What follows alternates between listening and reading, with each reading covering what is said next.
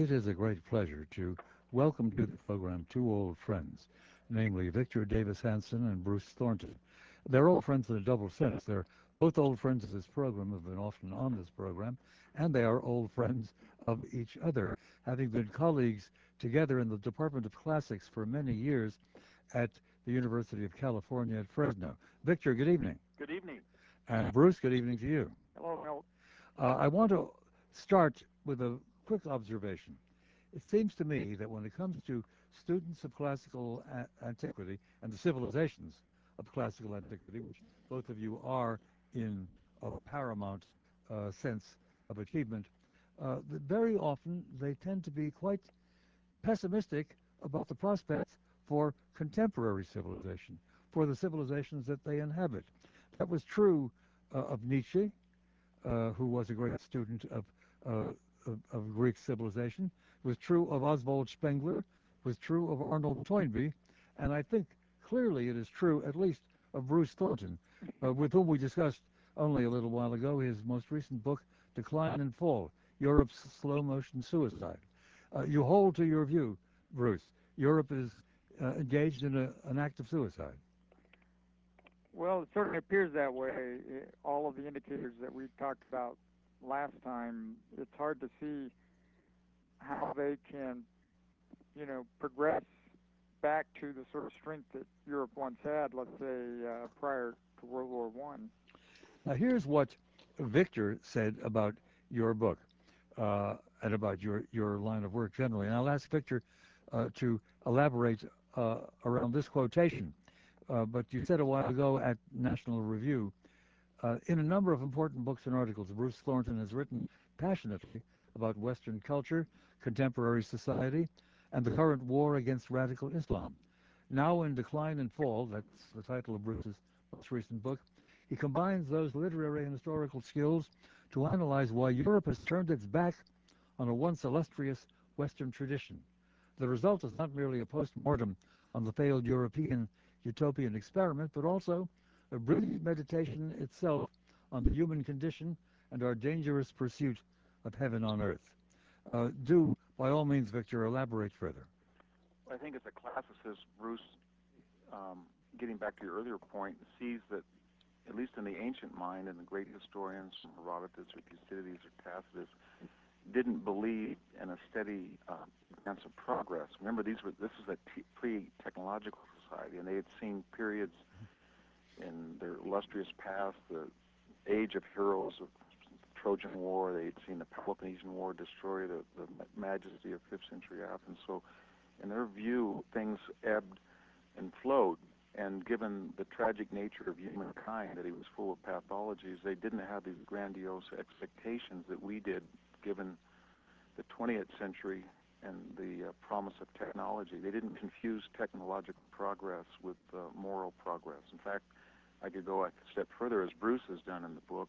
They made the opposite conclusion, that with material progress you had moral regress, because of this idea that the Romans called luxus, that man, given his nature, the more that he was pampered, free, leisured, and wealthy, the harder was it to voluntarily give up those appetites, which was necessary to live a virtuous life. So what Bruce argued, as I read the book, about Europe was that they have heaven on earth. They have a 35-hour work week in France. They have guaranteed job security. They have no defense. They have put their trust in the United Nations, the International Court. They're secular, if not atheist, in the majority. And they have a 2-hour lunch if they want. They have everything they need, but they're dead souls. They don't believe in anything. They allow people to be butchered, 7,000 of them in Serbia, 3 hours away. A Danish cartoonist makes a simple little caricature. There's nobody in Europe to help him. Salman Rushdie's in hiding when he goes to Europe. They lecture about Darfur. They would never do anything. Saddam Hussein means nothing to them. So they've lost. They don't believe in their society. They don't know how to define it. They don't want to defend it. And they yield to Islamic ferocity on their own doorstep, so to speak, do they? They do. They feel that they're captives of, I guess, the Enlightenment. They believe that everybody must appeal to reason in the way that they do, and they don't understand that if they're they have a post identity. They don't have any identity as Westerner. They don't defend their Reformation or Enlightenment or Renaissance, and they feel that everybody's that way. But the problem is that these postmodern people are dealing with pre-modern people who believe that Arabs are superior, that Islam is superior, that the tribal system is superior, that your first cousin is always smarter than the national government, pre-democratic. And these people do have an identity, and they're willing to fight and die for it. And the Europeans are baffled, and they think that these people can be bought off or can be persuaded, and I'm not convinced that's possible. Staying with classical sources for just a moment, and directly to Bruce, would you call yourself a Polybian? I think of Polybius, of course, who's one of the great cyclic theorists in early historiography, and he has a general view that all civilizations fall, and they fall essentially because with success, with material achievement, you get a loss of the faith that sustained them when they were rising. You get a kind of inner decadence and hedonism, and inevitably the barbarian horde from outside will move in and take over. Now, I think that's that, of course, and the great insight of the ancients, and I think what we moderns tend to slight, is the role of virtue and character in sustaining a civilization. And what we look at is we look at material prosperity, we look at material power and material wealth. And so we think that that's the measure of a civilization's greatness. Yeah. But all that is a reflection of something that's not material. And it's virtue, it's things like courage and honor, avoidance of shame. It's chauvinism in the sense of believing that your way of life is not just different, as we're preached at in the multicultural classroom, but it's better, it's superior. And it's you see all of that for the West anchored in the in the faith of Christianity, which absolutely. Just as a matter of historical fact, the West is as frequently is said, is a consequence of three cities: Athens, Rome, and Jerusalem. Mm-hmm. And it cannot be Western just with the classical or just with the Christian heritage. It's all of these put together. But these all have to be sustained, and they have to be nourished, and have to be handed on to the next generation, which used to be the function of the educational system, and that's not happening anymore. So people don't know what it means to be Western and why that's superior and why that's better. And if they don't know that, then they're not going to be as ready to defend it or to try to see what's wrong, how it's declining and what they can do to change it. You say that has to be handed on to the next generation. And in decline and fall, you make the further point that not only aren't these values and that faith handed on to the next generation, there is not as much of a next generation. That is the demographic crisis that is very, very significant in accounting for what's gone wrong in Europe. No, absolutely. I mean, and it all hangs together because if you have something precious, you want another generation handed on to because you want it to live beyond your own generation. And you make children. Exactly. And then you see to it that they learn it. But if you don't believe in any of those immaterial or let's say spiritual values, or you only believe in your own pleasure, the present, then it doesn't make sense to have children. Well, now, what are the hard data, either or both of you, please, on this, with regard to the demographic reality in Europe concerning the death and birth rates for native Europeans? Well, it should be, replacement is 2.1 children per woman, and Europe averages, I believe, somewhere around 1.5. 1.6, I think. 1.6. What's even more disturbing is the traditional areas of fertility in the southern Mediterranean, the northern Mediterranean countries like Spain, Catholic Spain, Orthodox Greece, Catholic Italy have the lowest. Mm-hmm. So the traditional areas where Europe was fertile is just the opposite. And I think it's very important because it sends a message that, and using a classical reference, that remember the Greeks said that we basically change diapers so that somebody later on will change ours. So there's a compact between generations. And also there's a notion of transcendence, that not only do you have a soul, but you try to invest materially, and you plant an orchard, you build an extra wing on your home so that somebody can inherit it, some of you lives on and you sacrifice. But when you don't have children, you make a conscious decision of two things. One, the state will take care of you when you're older, and you demand that entitlement from the state and indirectly from other generations that are not related to you. That's the welfare state. Yeah, because your children are not there to take care of you. The welfare state is fully established in Europe, in Western Europe. They sure. are, and you haven't taken care of children, they're not going to take care of you. And then the second, and I think even more disturbing idea, is that you live day to day. You don't feel that there's any transcendence, material or spiritual. There's nothing that, if you don't believe in a God and you don't believe in having children, then why in the world would you sacrifice for anything in Afghanistan? It makes no sense to put a Dutchman or a young Greek down in Darfur. You wouldn't ever do what we're doing in Iraq. We have Americans that are willing to risk their lives for the concept of democracy or freedom or what's morally right, or more importantly, the security of the United States, because they feel they don't want children to grow up in a world of 9/11s, or they believe that in a moral being that looks over us and wants freedom and moral people to succeed. Yes, but Victor, there is one group of Europeans across the many nations of Europe which is quite fertile, which is demographically very productive.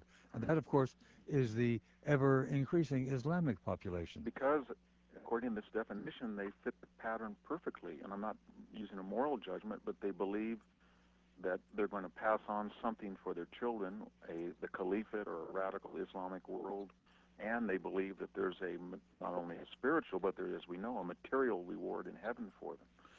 And so even though it's an aberration of what we would consider the Christian idea of brotherly love or the European idea of the Enlightenment, as I said before, they have an identity, and they're willing to die for it. We don't have an identity, but unfortunately, they can't channel that emotion and that zeal within the auspices of constitutional government or democracy. And we, who have democracy, don't have any spiritual or emotional drive. So we're mirror images of each other.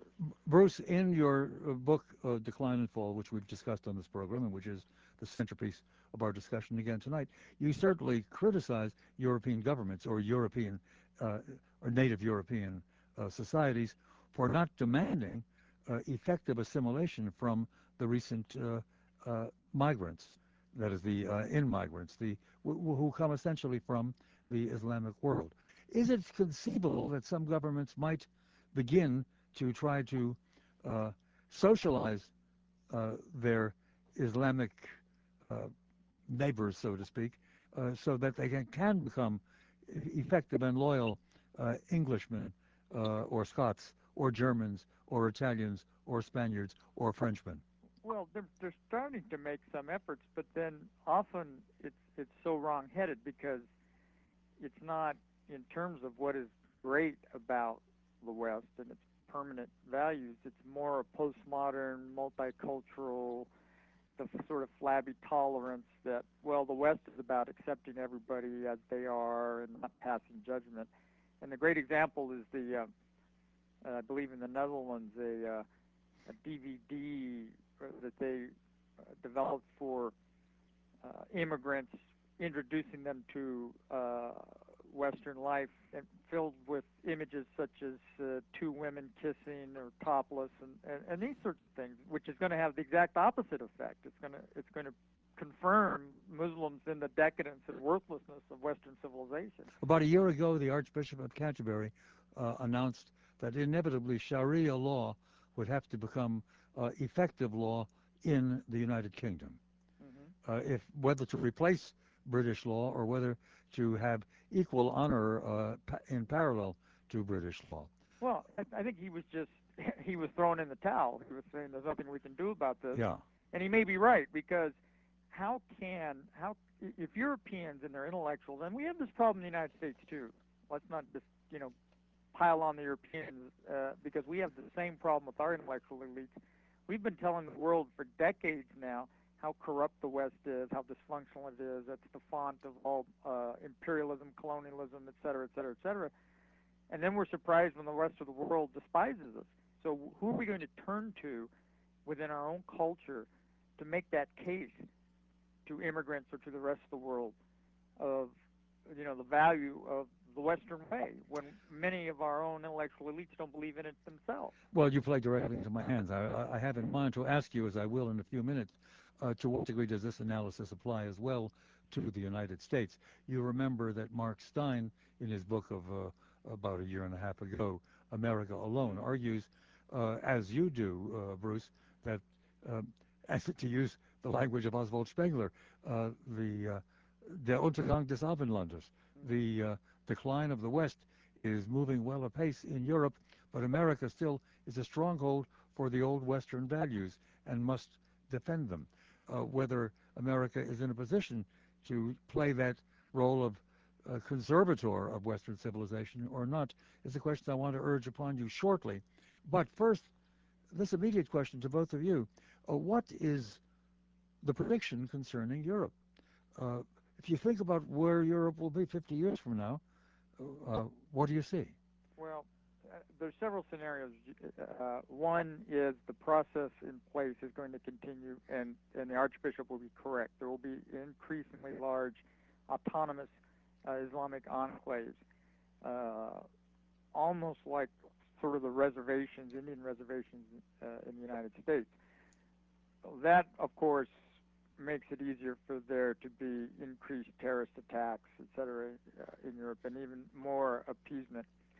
Another scenario is a backlash among native Europeans in terms of nationalist movements and extreme right movements and even neo-fascist movements, which would then present us with I think, a very chaotic, violent, and disruptive situation.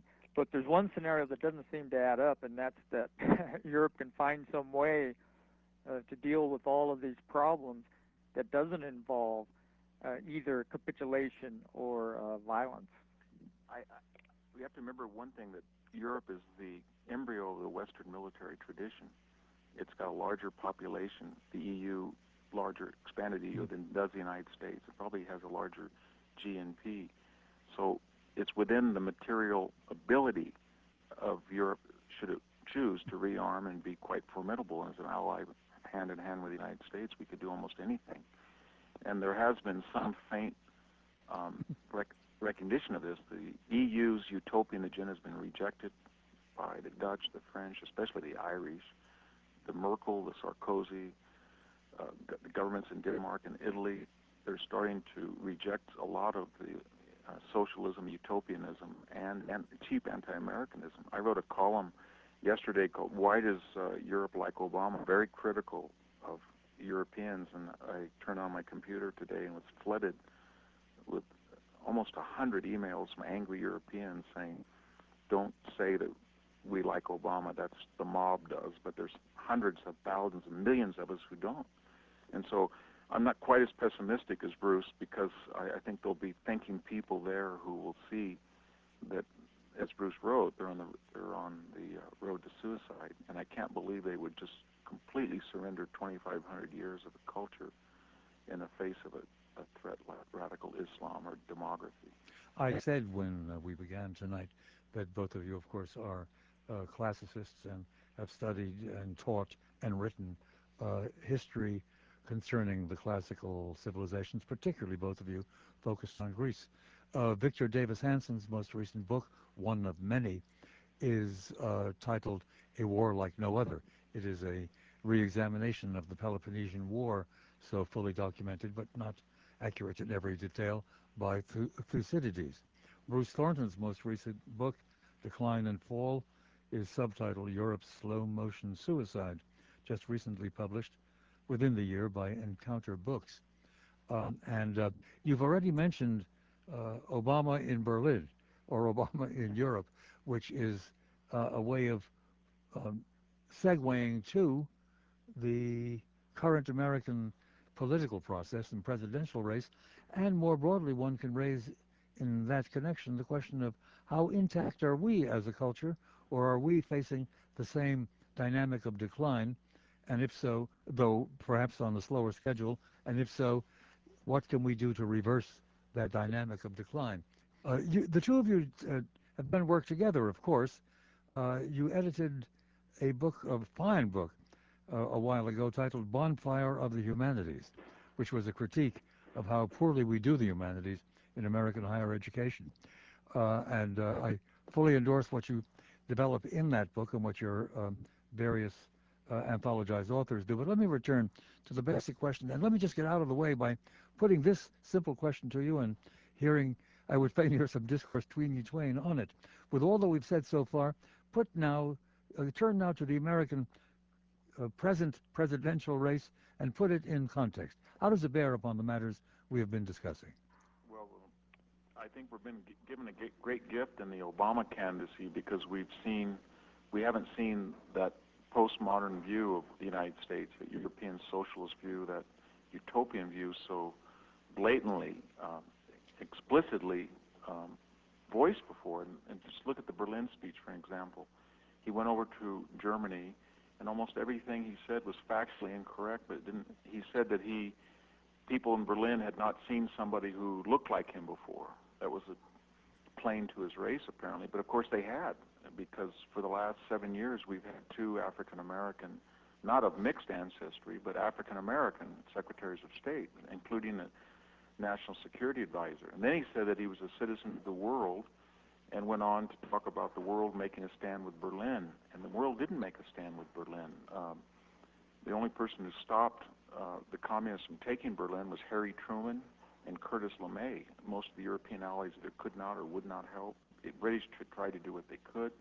Most of the world was absolutely oblivious, just like they are today with Darfur. So he gave a speech to the world about being utopian, being citizens of the world, when he could have said, and he mentioned the flaws of America, but what he could have said is that there's a distinct Western tradition found nowhere else of constitutional government, free markets, and whether you like it or not, for all its fault, that's what the great hope of mankind can be. That's what Lincoln said, that's what FDR said, that's what Harry Truman said and did. And what the Europeans were rallying to was, I think, the following subtext, and that was, wow, we've won the argument of the 21st century. We got an American now who comes over and does not believe in American exceptionalism. He's not this cowboy like George Bush. He doesn't believe in the use of military action. He's one of us, and he's going to raise taxes, enlarge government, and turn over the muscularity of the United States to global governance. And that's why I think they were applauding. And I don't think that's going to go down well with the American people.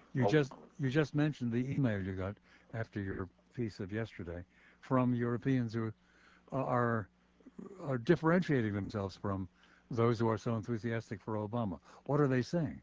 Well, they're saying Europe is a broad spectrum, and people, for example, in Holland, are very worried about radical Islam. In fact, if you look at some of Danish immigration laws, it would make our worries over the border look juvenile. And this myth that elite Americans, affluent, leisured, keep thinking they've lost their constitution when London has more surveillance cameras in every U.S. city put together, or there's no such thing as habeas corpus for the first 48 hours in some European countries.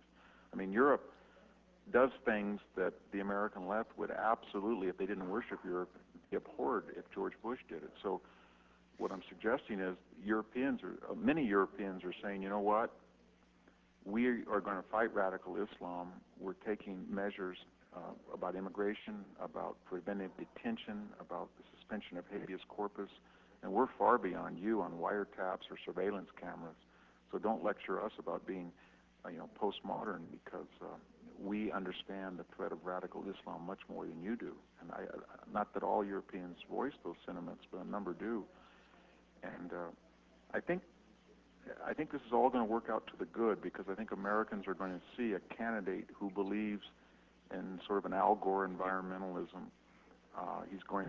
We've seen this utopian view. Nancy Pelosi said today she's trying to save the planet. Al Gore said he's trying to save civilization. Obama said he's trying to stop the waters from rising. We're starting to see this messianic view that a lot of these utopians have, and I think ultimately Americans who are very pragmatic, practical people with a very different history than most of the world are going to reject it. Same question to Bruce Thornton. Put our American presidential race, as it is bubbling right now, into the context of all we've said so far. Well, I think Victor's hit the nail on the head. I mean, just as John Kerry was and Al Gore was, and to a certain extent even Bill Clinton, Obama is a European candidate. He has a utopian view of the possibility of what government can do, which is a hallmark of European society. He does not recognize the tragic limits on human action, the power of irrational human passions and affairs, which means that talk and diplomacy frequently are not going to be effective, and that brutal force will be.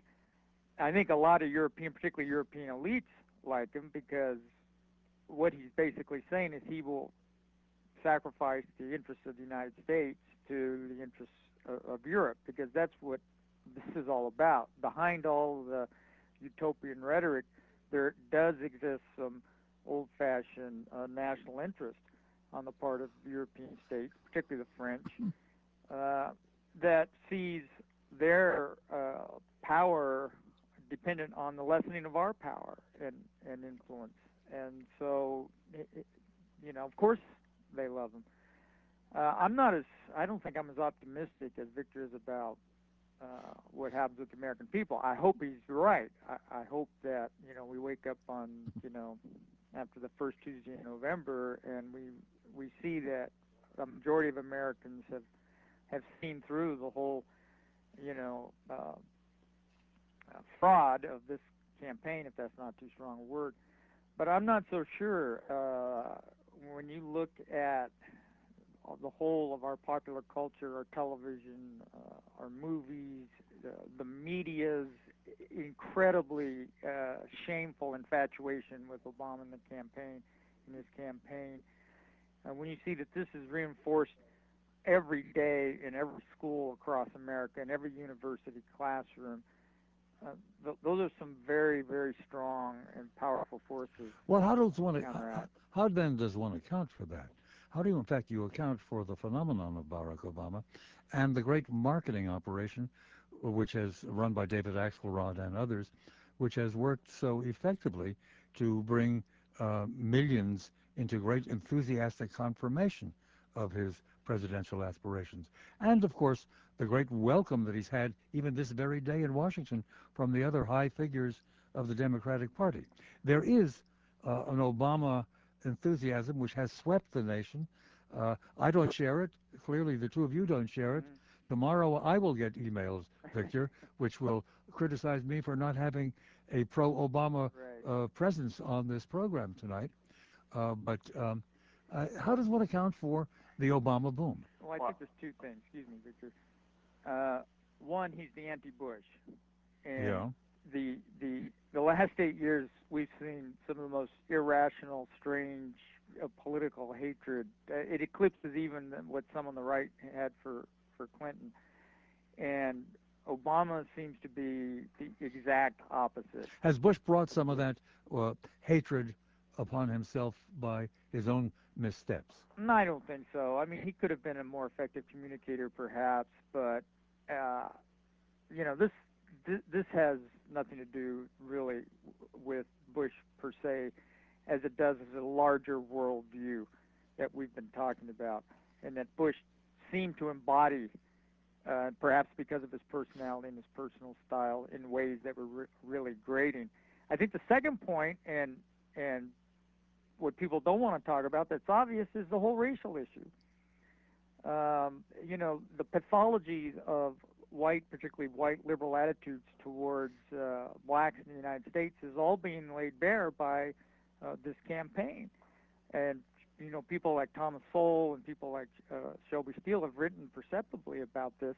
And what we're seeing is the strange racism, I think is the correct word, of liberal America, in which they are so anxious to shed their racial guilt and to prove that they have not a scintilla of racial animus, that they've lost their senses over this mediocre candidate. We should remember, too, that this is not Colin Powell or Condoleezza Rice who, when they give a public speech, don't mention their race, but excel on their stellar records as diplomats or military officers.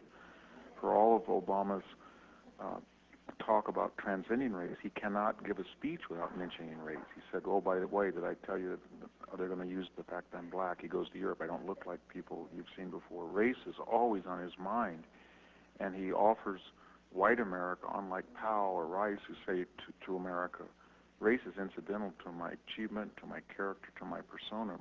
Obama says race is essential to my persona. Actually, if you read his first book, it is totally, his memoir or autobiographical account, it is totally preoccupied with race. Absolutely, and not to use that word again, but the subtext that white liberal America is, I can get rid of my guilt, I can get rid of the guilt of my supposed ancestors, and I can vote for this man, and very cheaply, I don't have to tutor in the ghetto, I don't have to go live in an integrated neighborhood, I don't have to send my kids to an inner city school.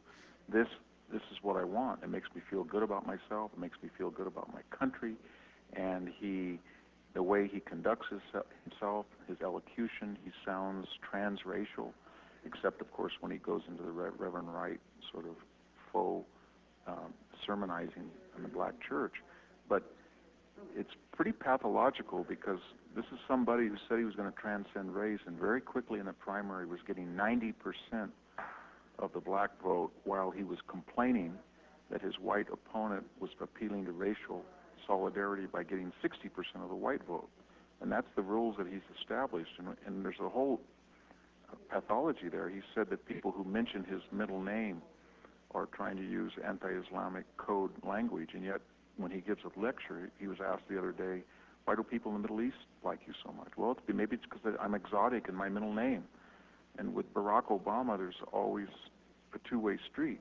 On one saying, nobody can mention race, nobody can mention anything else about his name or anything, but he can at opportune times when it suits him. And if he wants to talk in negative and pejorative fashion about race, whether he characterizes the whole state of Pennsylvania as yahoos, or he says his grandmother was a racist, or that she's like a typical white person, then white people will suspend all criticism. So it's a one-way street, and anybody who, as you know from your email you'll get tomorrow, anyone who wants to take Barack Obama on his own merits as a 2-year senator who has an array of pretty repulsive people in his past, whether it's Retzko or it's Father Flagger or Ayers or Reverend Wright, or wants to look at what he said and what he said the second time, whether it's FISA, campaign finance, abortion, capital punishment, Iran, Iraq, all of these things we slipped, you don't see a lot there. But if you just make those arguments, somebody somewhere on the left is going to say you're racist. So race is all right if you're Barack Obama, and you will use it to appeal to white guilt. But if you forget race and critique Obama, the gifted rhetorician who by no means has any qualifications for president, then you're going to be hit with a race card. So it's a win-win situation, he thinks, for himself. Gentlemen, let me take a moment to invite telephone calls. And anyone who wants to join in this conversation to pose a question or offer a thought should call instantly. We have about 14 minutes left. The phone number is ever 591-7200. 591-7200, 312 the area code if you need an area code. And if you want to reach us via email, that's extension 720 at tribune.com. Victor, as you're talking about his friends, and you mentioned one, Bill Ayers, one small item of some interest, and I mention this to our listeners who will find it on our program blog, miltsfile.com, is a speech that Bill Ayers gave just 2 years ago down in Caracas, in which he lauds what he calls the Bolivarian revolution that Hugo Chavez has instituted in his own country. And Chavez is in the audience, and of course Ayers is lavish with his praise for this Bolivarian revolution, and manages to get in a few nasty words about capitalism. Yeah, well, I think the point is, Mill, I don't think you or I or Bruce or anybody mind if Obama, to jumpstart his career, wants to go and ask money from this creepy person. Or they don't think they really mind if he wants to sit there for 20 years by somebody damns America. Or they don't mind if he wants, as a legislator, direct money to Father Flagger. Or they don't mind if his wife serially says she has no pride in America, or it's a mean, downright mean country, or they raise the bar. We don't have a problem with that, but what we do have a problem with is after saying that and doing that for a quarter century, then to suddenly say that people who are bothered by that are somehow racist or insensitive. And I just don't think it's going to fly for most Americans are going to say, this is a free country. Your wife, your friends, you can associate with a group of people who feel that America, its past, its nature, its culture, is more pathological than positive. Fine. But if you want to represent all of us, we find that offensive, and we find your explanations for that behavior inadequate, and we find the policies that you advocate in line, in some cases, with your past career, and we're not going to vote for it. That's fine. But to then say to people, either you're a racist because you feel that way, or you're illiberal, or you're retrograde, or you're afraid of change, you're afraid of hope, that's what Obama's trying to do, and what we're essentially saying, this is the most liberal senator in the Congress, according to the National Journal and other people like ACLU, ADA, and he said things that are pretty outstanding in their nonsense. He said the other day that he wanted to create a mirror image of the Pentagon, a civilian defense force, the same funding. That would mean that you were going to borrow $500 billion a year to create something like that. Let me put a. It's pretty absurd, and yet we don't bring the light of reason onto what this guy says. Now, since there is no representative of the Democratic Party here at the moment, I fear, let me ask either or both of you to do an effort to exert an effort of empathy or identification and role play for me what, for example, Cass Sunstein, yet another distinguished member of the law faculty at the University of Chicago until he just recently moved to Harvard, what he would say if he were sitting here in response to what you're saying. Well, he would attack George Bush. He'd say that we have record debt. He'd be right about that. He would say that we're in a precarious energy situation. He's right about that. And there's culpability to go around for Bush and the Republicans. He would say that he's a charismatic, messianic leader, Obama. He'd be right about that. I think that's about all he could say. I'd be welcome to debate him, but there's no doubt in my mind that we have not seen somebody so rhetorically skilled from a set speech on a teleprompter in 50 years. But remember that Obama's trying to do something that we haven't also seen in 50 years. We have not had a Democratic nominee from a northern state win the presidency since John Kennedy. Kerry couldn't do it, Mondale couldn't do it, Dukakis couldn't do it, Humphrey couldn't do it, McGovern couldn't do it. The only time they even have a chance is it's Gore, who won the popular vote, not the presidency, or Clinton or Carter. And so the nation's going to have to vote for a northern doctrinaire leftist, and they have not done that in a half century. And Obama knows that, and his handlers know that, and Cass Sunstein knows that. And therefore, you're going to see what you're seeing, that is, on foreign policy, on the death penalty, on abortion, on campaign finance, all of the positions that won the hearts and minds of the left, he's now going to refute, go to the center, and he's telling the left in coded language, put up with it. This is what happens in politics. I got to get elected, and then I'll give you your agenda. Will it work? I think it'll come close, but I think come September or October, it's not common in American politics with somebody who's only been a U.S. senator for 2 years to have the poise and the experience to carry that audacious plan out, because already we've seen him say there's 57 states, there's 47 states, Arkansas is next to Kentucky, we liberated Auschwitz, as if he's, what's wrong with speaking at the Brandenburg Gate? You know, presidents do that. He's not a president. So the chances are he's going to keep and continually to say things that are ridiculous. Let's create another Pentagon and save the world. Not because he's not bright. He's in some ways brilliant. He's a great speaker and communicator, but it's very, again, hard for anybody, Republican, Democrat, Independent, with only 2 years in the Senate, to run a long year-and-a-half campaign and not reveal his inexperience and in some cases his absurdity to the American people. Gentlemen, let's go quickly now to the phones. Time is short, and of course we've got a full board of calls here. Here is the first. Hello, you're on the air. Hello, gentlemen. This is Greg in Portage Park. How are you doing tonight? Go ahead, sir, please. What I wanted to comment about earlier was you were mentioning that Europe had lost its focus and identity and its original spirit in favor of prosperity, financial prosperity. I think it's a slippery slope that everyone can fall into because, in fact, you have to finance your dream and you have to find ways of funding to support your belief system.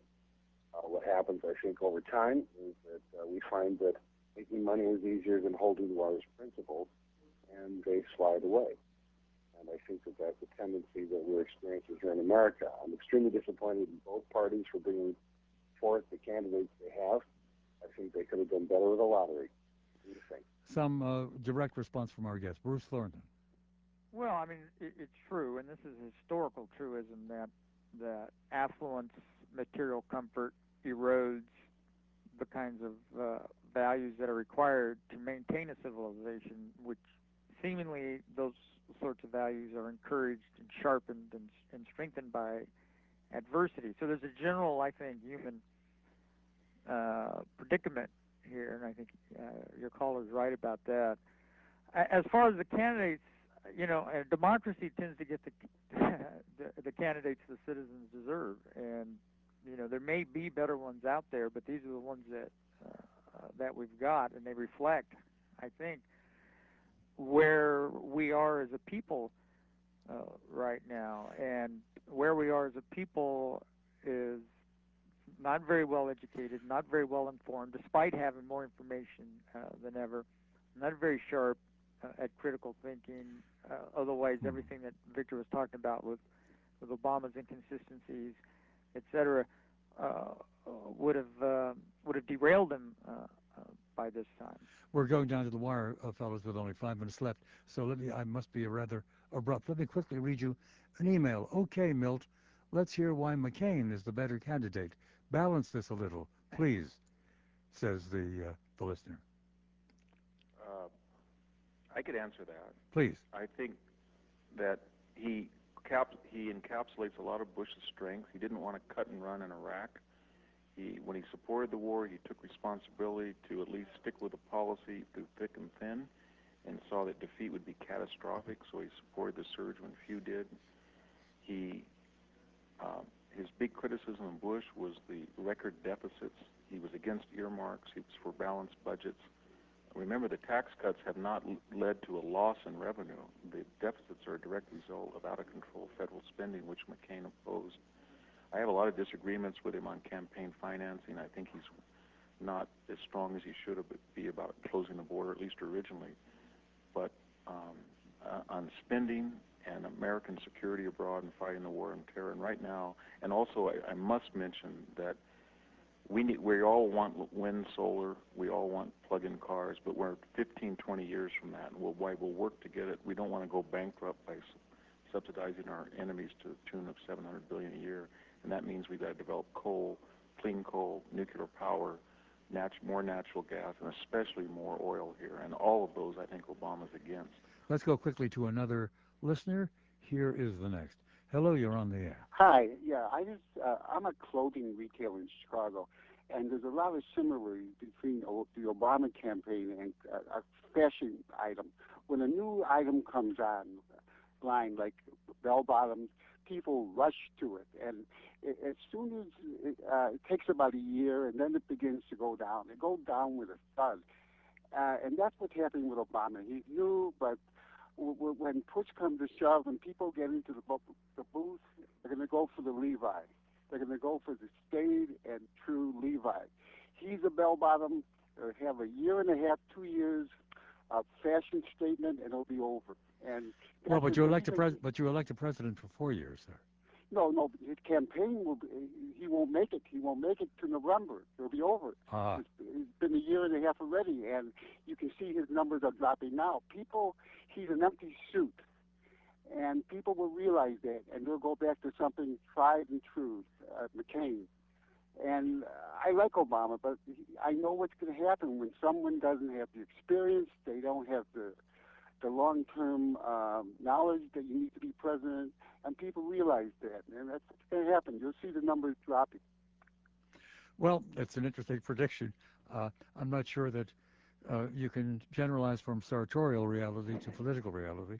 But let's turn to Victor Davis Hanson and Bruce Thornton on that one.